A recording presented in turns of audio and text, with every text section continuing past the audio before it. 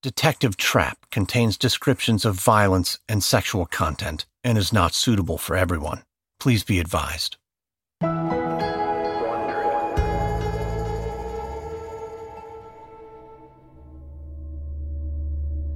She watched the suspect for a long time, waiting for exactly the right moment. So much depended on the little things, like making the suspect believe you were not in a special hurry to talk to him, even if you had been able to think of little else for the last month. It was 9:30 a.m. on April 12, 2014, 29 days since Detective Julissa Trapp had been summoned to an Anaheim trash sorting plant where a young woman's mangled body had been found. Now, Trapp was standing in her sergeant's office at the Anaheim Police Department, cradling what might have been her 100th cup of coffee since the case began, huddled with a team of other cops around the closed-circuit monitor with its bird's-eye view of the interview room down the hall. On the screen, she could see the suspect, Stephen Gordon, his face a pale smudge. He was a slight-looking man in his mid-40s. He was in a wheelchair because a surveillance car had knocked him off his bike the night before when he tried to flee. He was hunched forward slightly as the minutes passed, maybe just a little chilly. The thermostat had been turned down to the mid-60s in there, so that at the right moment, she could offer the illusion of friendship in the shape of a blanket. You tell your deepest, darkest secrets to your best friend. When I walk into a room, that's what I'm doing is, how can I become this person's friend? When I go into a room, I treat that individual kind of how I feel when I'm going to go to confession. You learn very quickly, like, oh, this priest is very nice, and he kind of walks me through it, and he gives me some guidance and, maybe gives me some good advice, as opposed to the priests that are kind of like, well, you shouldn't be doing that, right? Around the Anaheim Police Department, Trapp was considered a master interrogator. One thing that made her good at it was the art of what could only be described as weaponized empathy. Once in sex crimes, she was interrogating a man accused of molesting his 8-year-old niece. And he's like, I think you understand me. I said, yes, I understand you. I said, why don't you tell me everything that happened? And he takes a breath and he then starts caressing my hand, like my forearm, as he's talking. And, everything inside me is just telling me instinctively to yank my hand back. But I can't, because he's talking. The man gave her a confession, and when she excused herself to go outside, she could see him fixing his hair in the mirror, preparing for her return. For Stephen Gordon, she knew she'd have to figure out exactly the right persona. Her emerald green top was calculated to project approachability, but also strength. You're going to walk into that room, you're going to play a character. It's acting at its best, I think. And, sometimes I go in and I'm playing a motherly role. Sometimes I'm a sister. Sometimes I'm just, female that, is willing to listen. She wouldn't know which mask to wear until she went in, and she'd have to build it and adjust it and maybe replace it in real time. She had decided that she would go in unarmed and would sit as close to Gordon as possible without the barrier of a desk in between their bodies. His hands were free, and he could lunge at her. It might be 15 or 20 seconds before help came. Am I going to get punched in the face one day? Maybe. But that's just part of it. Not any different than, me letting a child molester rub my hand, I guess. If that's what it takes. Around 10 a.m., after keeping Gordon waiting for 30 or 40 minutes, she announced, "Here goes nothing." She walked down the hallway to the interrogation room. She paused outside. She crossed herself and walked in. Hi, Stephen.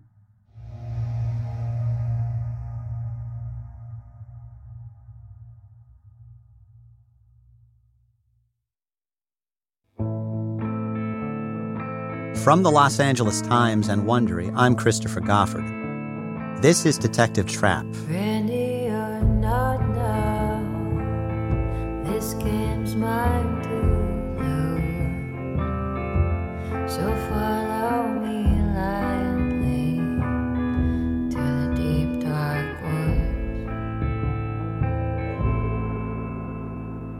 Episode 4, The Interview.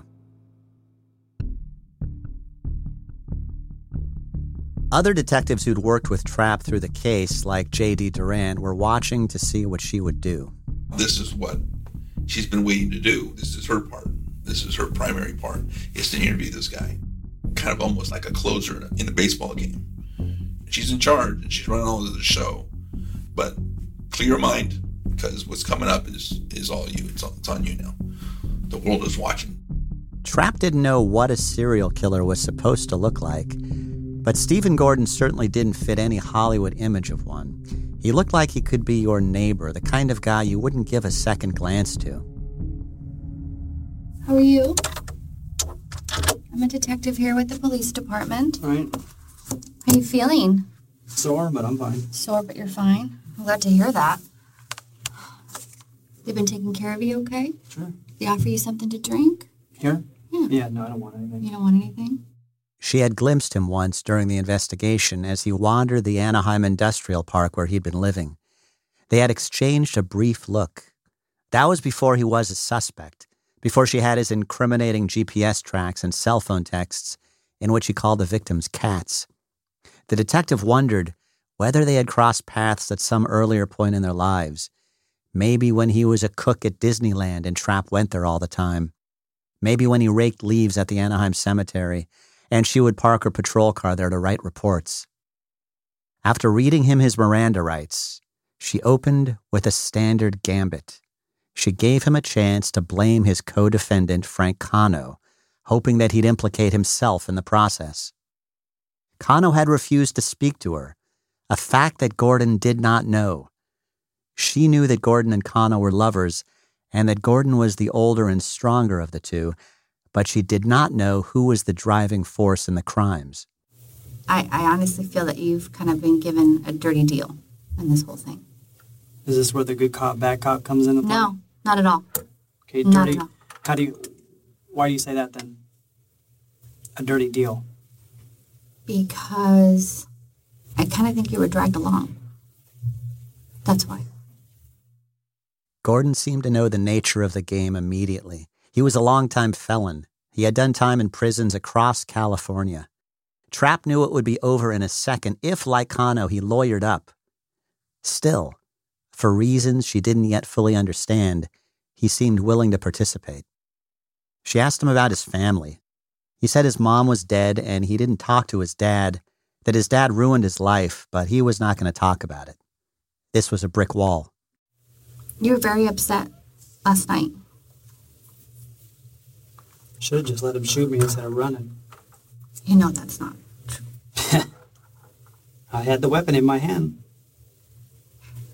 Steve, you know that wouldn't have been the right answer.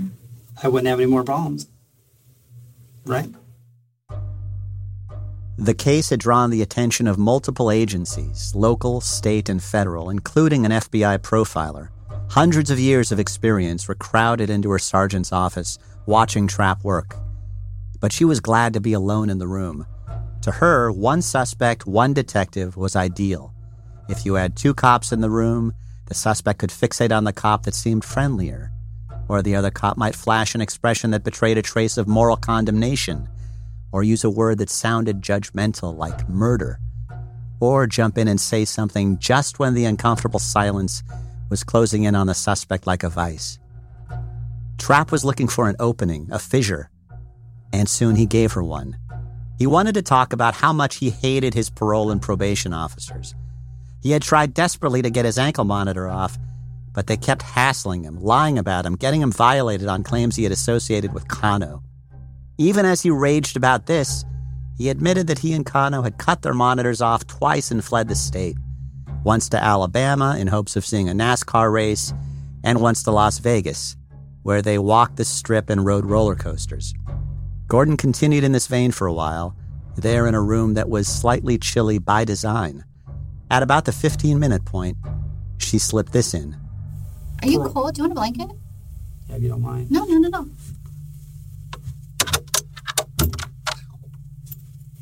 Please get me a blanket. A clean one from downstairs, that'd be great. He wrapped himself in the blanket, and as the interview progressed, seemed to retreat further and further into it. Gently and patiently, she elicited more details about his life. He'd been working at Boss Paint and Body for about 3 years.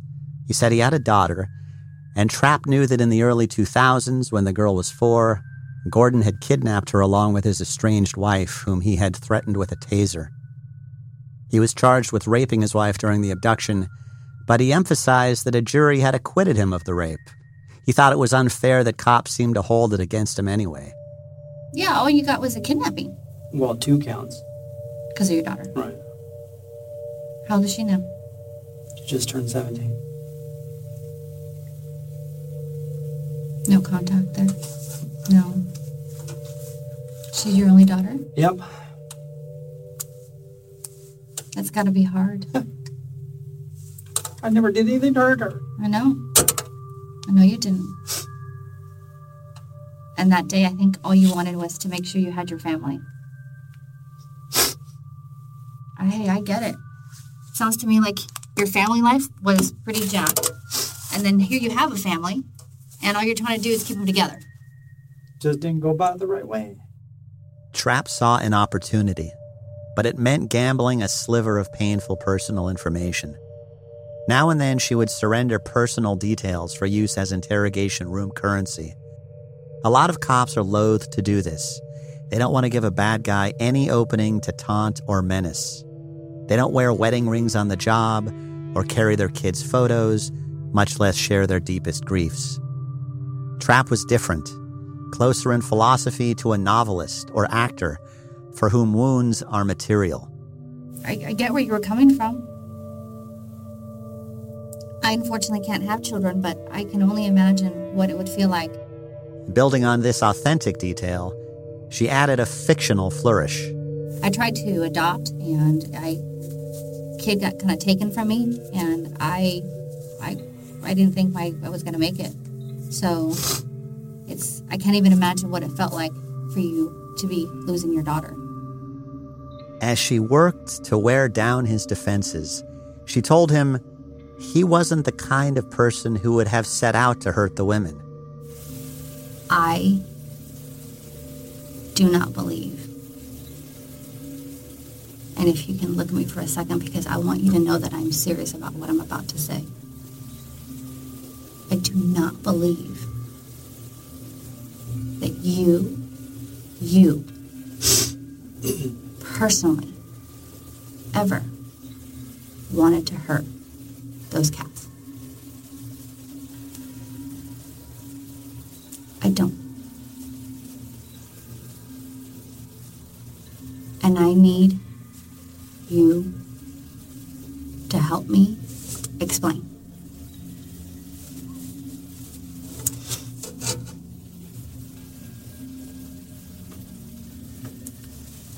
I am serious. That's not you. You are a caring person.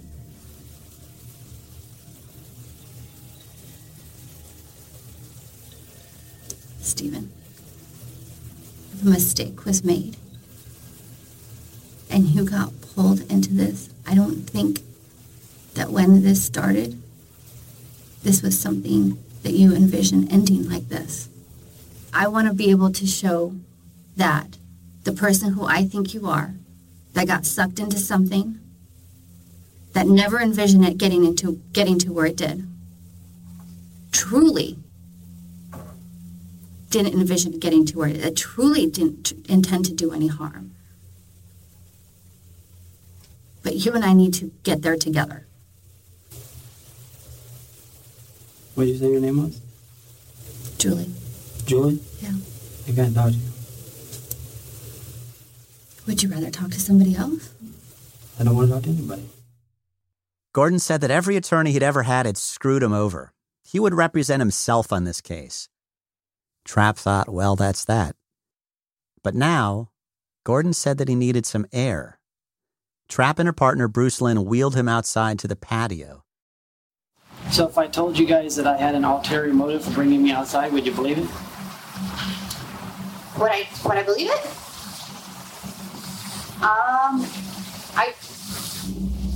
I'll tell you guys everything you need to know as long as I get the death penalty. In case you didn't catch that, he says, I'll tell you guys everything you need to know as long as I get the death penalty. Other than that, I'm going to be quiet. That's what it's going to be. As long as you get the death penalty? Yeah, that's what I want. Okay. I need something in writing now. You need something in writing Yeah, from a DA. from a DA that they will prosecute you seeking the death penalty. That I get the death penalty. No trial. No, what do you call that? Appeals. Okay. None of that crap. There was zero chance that the state of California would grant Stephen Gordon's demand for a speedy death. It had been more than 8 years since the state last executed a prisoner in 2006, and he had waited on death row for 24 years. But to tell Gordon this straight out might shut him down. And so, Detective Trapp played for time and sent for the prosecutor.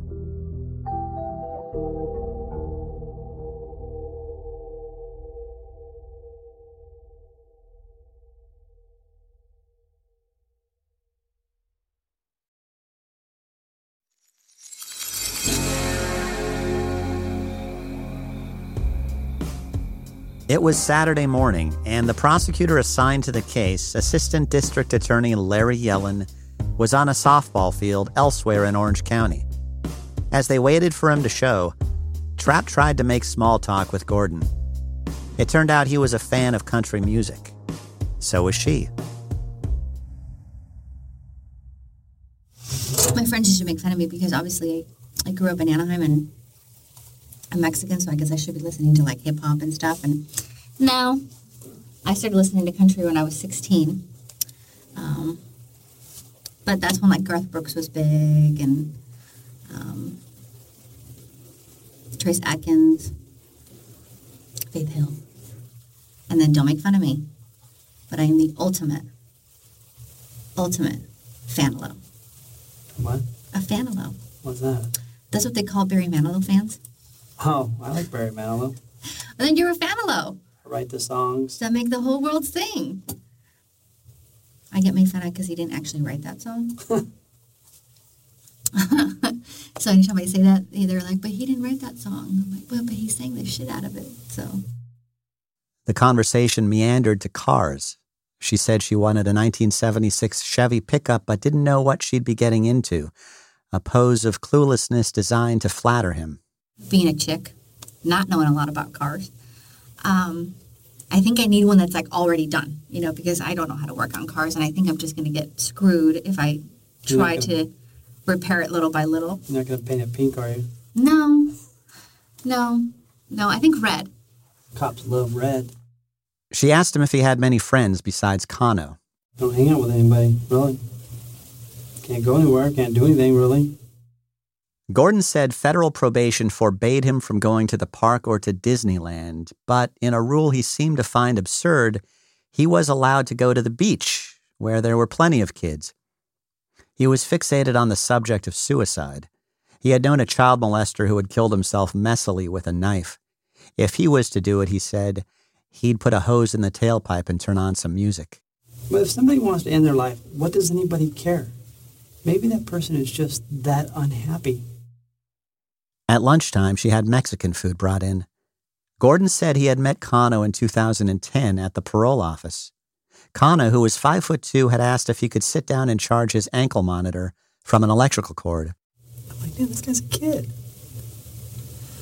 Anyway. And he looks a lot younger than his age, too. Oh, yeah. Yeah. He could pass for a teenager, 15. yes. Yeah.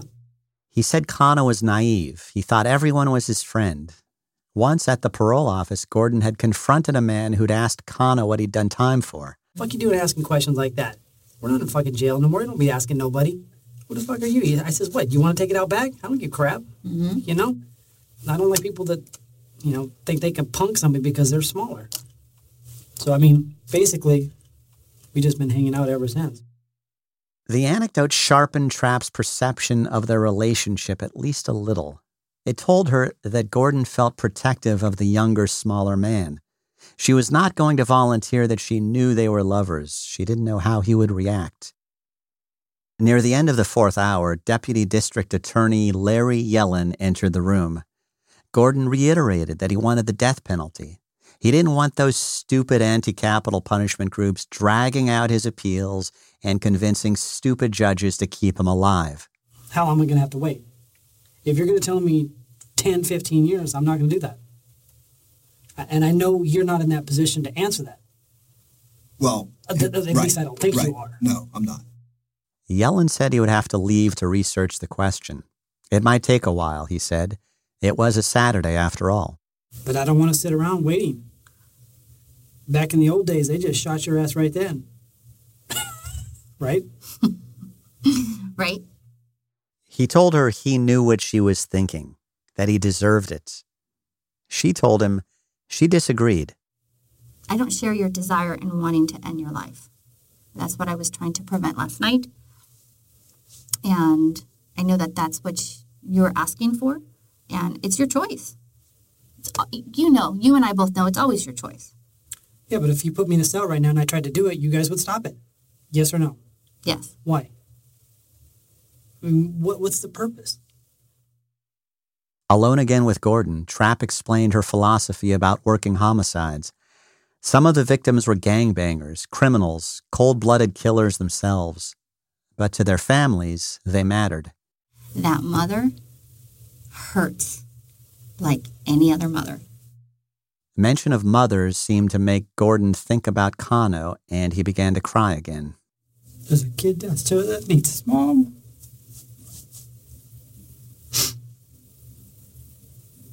Are you talking about Frank? Yeah. In the middle of the 5th hour, she decided the groundwork had been laid. It was time to press him about the dead and missing women. She laid out photographs in front of him. Kiana Jackson, Josephine Vargas, Martha Anaya, Jure Estep. Gordon studied the photos. He rearranged them in the order of their disappearance. I don't know how or why it started. I picked up a lot of girls and I never did anything like this. I just paid them. He admitted that he picked up Estep and took her back to what he called his spot behind the auto body shop. They had sex, he said. And she sprayed me in the face with mace. And I don't know what happened after that. I went crazy. So what happened next?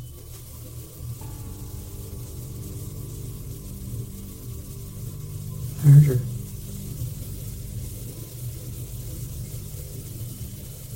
Can you tell me how you hurt her?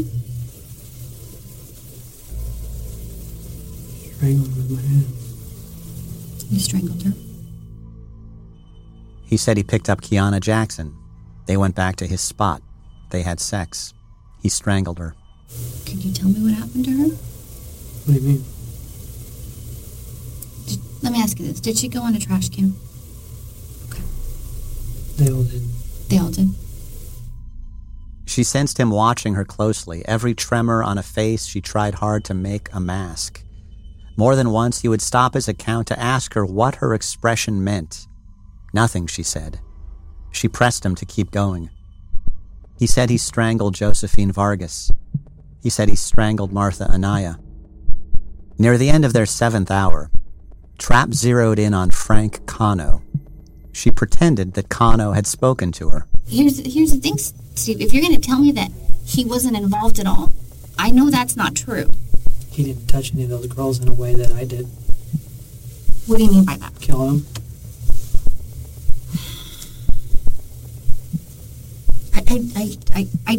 I can tell you this. Are you saying you strangled them all? I did. I want you to be honest with me, okay? Because you've talked about these girls, and in each one of these instances, you've left Frank out. Okay. And I understand why you're doing it. I get it. Why? Because you're trying to protect him, is what I think. Gordon announced that he was not an idiot. He knew Kano's GPS tracks connected him to the missing women, and he seemed to grasp the implausibility of omitting him from his account altogether. His story began to shift, incorporating Kano in the incidents, but in ways designed to minimize the other man's culpability. Yes, he said, Frank Kano had come along 2 or 3 times. Sometimes he had sex with the women they picked up. Sometimes he just watched Gordon with them. So what would Frank do when you would strangle him? Well, he had no idea when the first time it was going to happen. So is he saying he's done it all? No. No. He's not saying that. But he is saying that you guys took turns. I can tell you he's lying. Why would he lie about something like that? Look at him and look at me. Do you think... If you're going to ask me if I think he's capable of strangling a girl... By himself? Hey, I know he's small in stature, but he's still a guy, and he's still muscular. Okay. And, I mean, do I think that Frank... Okay, I'm a little taller than him, and I'm trained. Do I think that if Frank had it set in his mind to strangle me, that he is capable of it? Sure. Not to you. You're trained. You know moves. But what about a regular girl? A tiny girl, because some of these girls were tiny. Okay. Right? You mean to tell me that you don't think Frank is strong enough to do that? Frank is totally capable of doing that. For some reason, he's taking some of the blame, and I don't know why. Dude. Next time you talk to him, if you talk to him again, you ask him. And if he says no to this question, he's lying to you. On my mom's grave. Okay. Ask him. Say, hey, did Steve ever tell you that if both of you guys got caught for doing something, he said to throw all the blame on him? He will tell you yes. If he's honest, he will tell you yes. Okay, why would you tell him that? Because he's a kid and he's young, he still has a chance. I don't anymore. The conversation was a quietly protracted struggle for advantage, played out in incremental maneuvers, and she knew the outcome would be shaped by intonations, micro-expressions, and her moment-to-moment ability to improvise skillfully. If she breathed too hard, he seemed to notice and clam up. He was sensitive to the slightest sign of judgment. I know that involving Frank is something difficult for you to talk about. And I understand why. I mean, you guys are really, really good friends. And especially for you, who doesn't really have a family, to me, I feel like maybe Frank is some of the only family you have. You mean had? I'm not going to see him again. Gordon said that unless he talked, they had nothing on Kano, and he wasn't going to talk. You don't have proof, other than me opening my mouth or you saying that Frank has talked to you. You had no evidence. I made sure of that. Or you would have been there a long time ago. She kept asking where he had dumped the bodies, and he kept dodging the question. 2 of the women, Josephine Vargas and Martha Anaya, were Latina. One of them, Kiana Jackson, was a light-skinned black woman. Jure Estep had been white, and he referred to her as the white girl. Are you only concerned about this white girl because that's the only one you found? No. I'm concerned about all of them. They're never going to be found, are they? Oh, that's not true. Are they going to go digging? Am I going to go digging? No, not you personally. Oh, the hell I'm not. Yes, of course I'm going to go digging personally. Why? I'm not afraid to get my hands dirty. And even if I just find bones, don't you think that that's worth it? She told him it would be easier to find the landfill the bodies were buried in if he told her exactly what trash can he'd thrown them in. This was equivalent to flipping over a card in a poker game. It was risky to reveal her keen interest in this information. It gave him power. Did they all go in the same trash container? Or just different containers in that area? Drop all the charges against Frank. I'll tell you what you want to know. I can't do that. That's not a decision I make. Gordon described a relationship with Kano that was not just protective, but violently possessive. Once he caught the smaller man copulating in a car with a female sex offender, dragged Kano out and doubled him over with a karate kick to the midsection. Gordon called it one of my good kicks. Once again, he denied that Kano had helped to murder Estep. I'm not going to tell my friend. Okay. That's my story. Okay. He was not supposed to talk to you guys. I know. Told him to fucking shut his mouth. I understand that he wasn't, but he did. The lie seemed to have the desired effect of inflaming his uncertainty about his friend. Finally, Gordon said he would tell her everything she wanted to know, but he had a condition.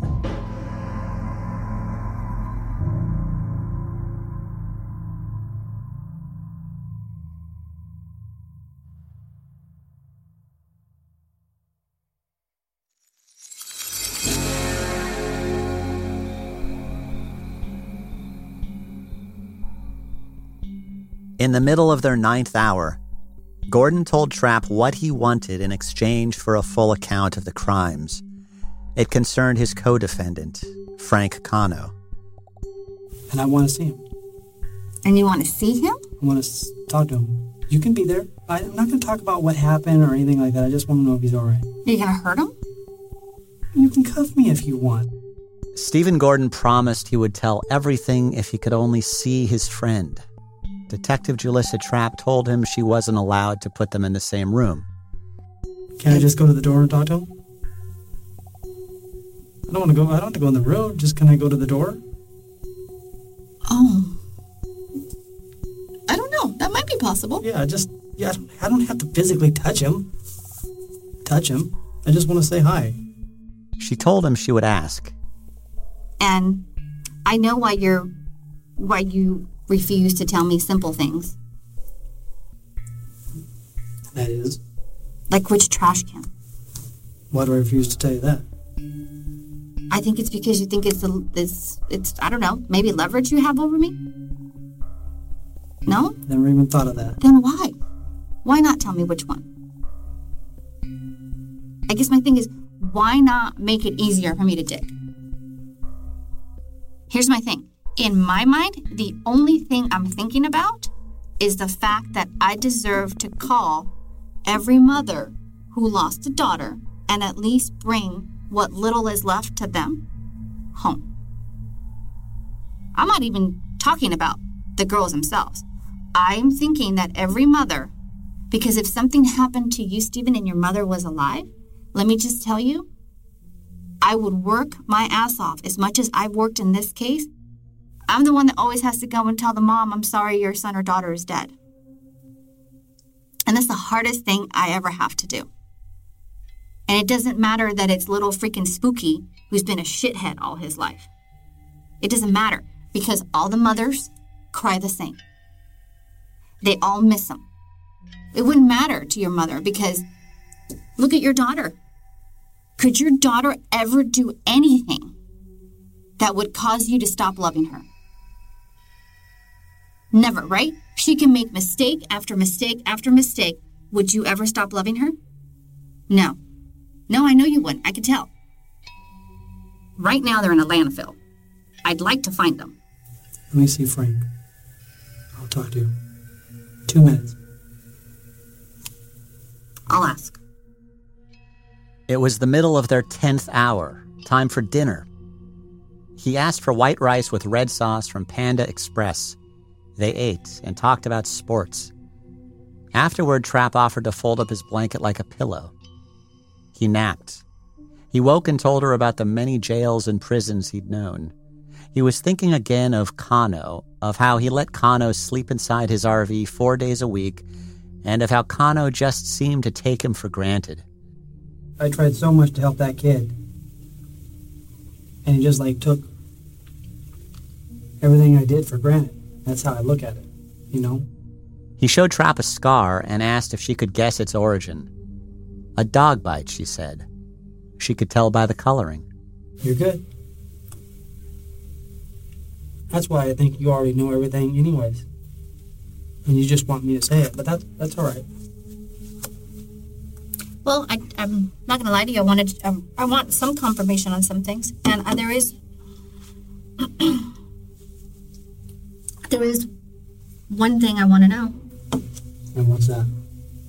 Oh, I think you know what I want to know. The trash can part? Yeah. Where I work? The revelation that he put all the bodies in the bin where he worked was an important breakthrough, but they were only partway there. In the squad room, she conferred with the FBI agent and other detectives. The key to breaking Gordon might be his relationship with his co-defendant. Something had struck her about her brief, abortive conversation with Kano the day before. Kano had shown little to no curiosity about Gordon's plight. The feeling between the men seemed asymmetrical. Gordon loved Kano more than Kano loved Gordon. And maybe Gordon already sensed this. Maybe Trapp could use it. She had not understood the intensity of Gordon's feeling for the other man until she got into this room and heard him speak. It was not conveyed in the texts the men had exchanged. The FBI agent, Jeff Cuneo, had an idea. Why not tell Gordon that Kano refused to talk to him? Trapp thought that would devastate Gordon. She liked it. She thought it might work. She said, "Let's break his heart."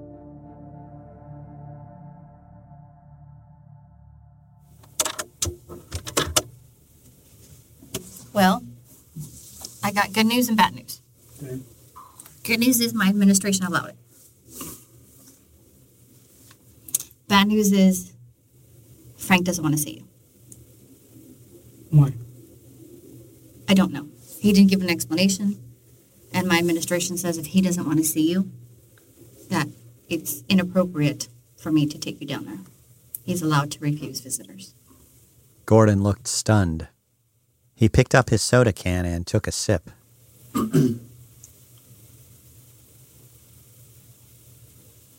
He wouldn't refuse. I'm going to tell you that right now. Well, he did. He wouldn't refuse. Well, you also said he wouldn't talk, and he did. I'm sorry. It's possible the most important part of the interview, the hinge point, was the long silence that followed. Gordon wrapped his gray blanket tight around his body and the lower part of his face, like a man in a blizzard, and seemed to sink deeper and deeper into it. He stared into empty space as if crestfallen, weighing his options. He had just taken the blame for a series of murders for a man he loved, who in turn didn't even want to see him. The silence stretched for more than a minute, and Trapp knew better than to surrender to the impulse to fill it. Finally, Gordon cleared his throat, and as their 11th hour turned into the 12th, his love for Kano seemed to curdle before her eyes into rage and hate.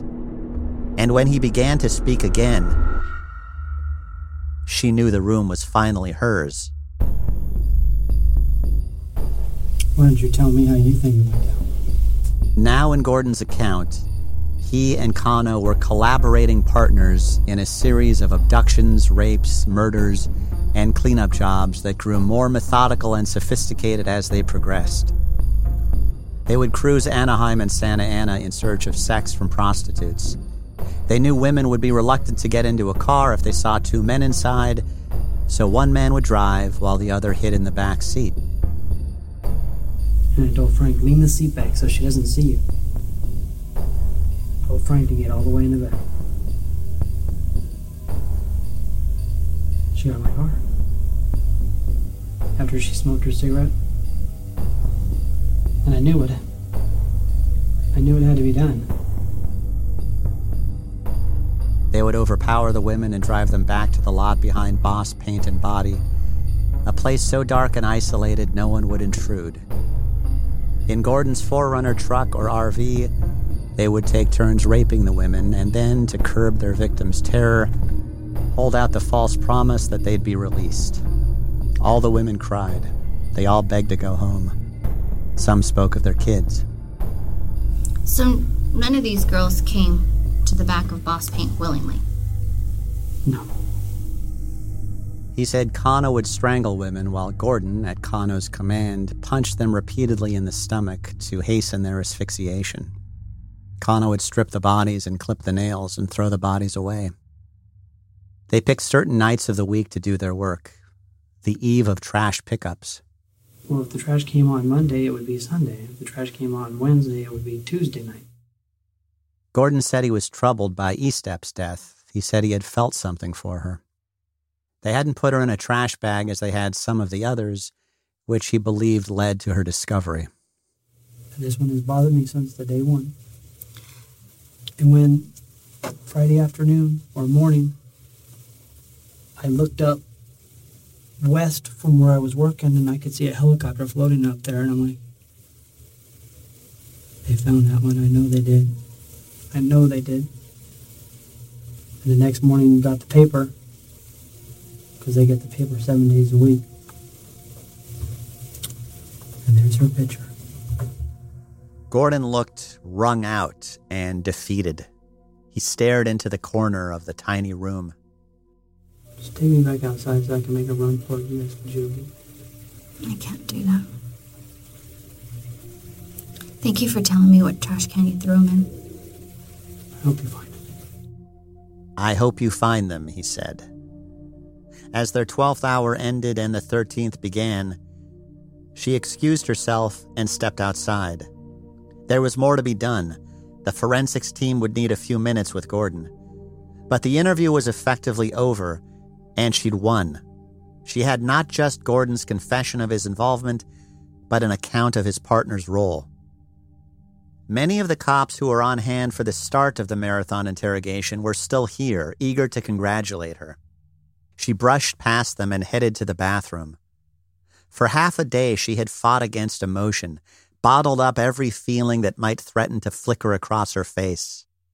But now she was staring at herself in the mirror, her makeup gruesome under the sudden flood of tears. She was heading back into the interrogation room when the FBI agent stopped her. "Don't let him see you like that," he said. "Don't give him a victory. Take a few minutes." When she returned, her face clear, she conveyed no impression of the emotional toll the day had taken on her. You're good. I'm the shit, Stephen. The interview had lasted 13 and a half hours. It was now late into the night. The fireworks in the sky above Disney had boomed and faded. The forensic team entered to take Gordon's fingerprints and hair samples and dental impressions and DNA. The media had learned of the arrests, and soon there would be a press conference, and Trapp knew the question would come up. How is it possible that two sex offenders with ankle monitors under 24/7 electronic supervision could have committed a series of murders? What went wrong? But right now, Trapp was thinking about how to recover the bodies of the missing women. It would be a logistical nightmare, but at least she knew enough to get started. And she was thinking about something else Gordon had mentioned, something she had tried hard not to react to. "You're missing one," he had said.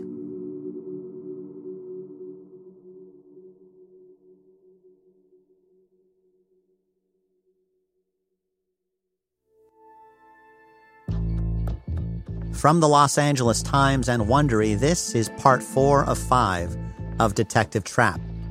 If you're the victim of sexual exploitation or want to help someone who is, call the National Human Trafficking Hotline. The number is 1-888-373-7888. Again, that's 1-888-373-7888. Detective Trapp was written and reported by me, your host, Christopher Goffard. Associate producer is Greta Weber. Story editor is Liza Veal. Original music by Fernando Arruda. Sound design by Marcelino Villalpando. Our editors at the Los Angeles Times are Steve Clow and Shelby Grad. Special thanks to Asil Kibbe, Julia Turner, and Abby Fentress Swanson. Executive produced by George Lavender, Marshall Louis, and Hernan Lopez for Wondery.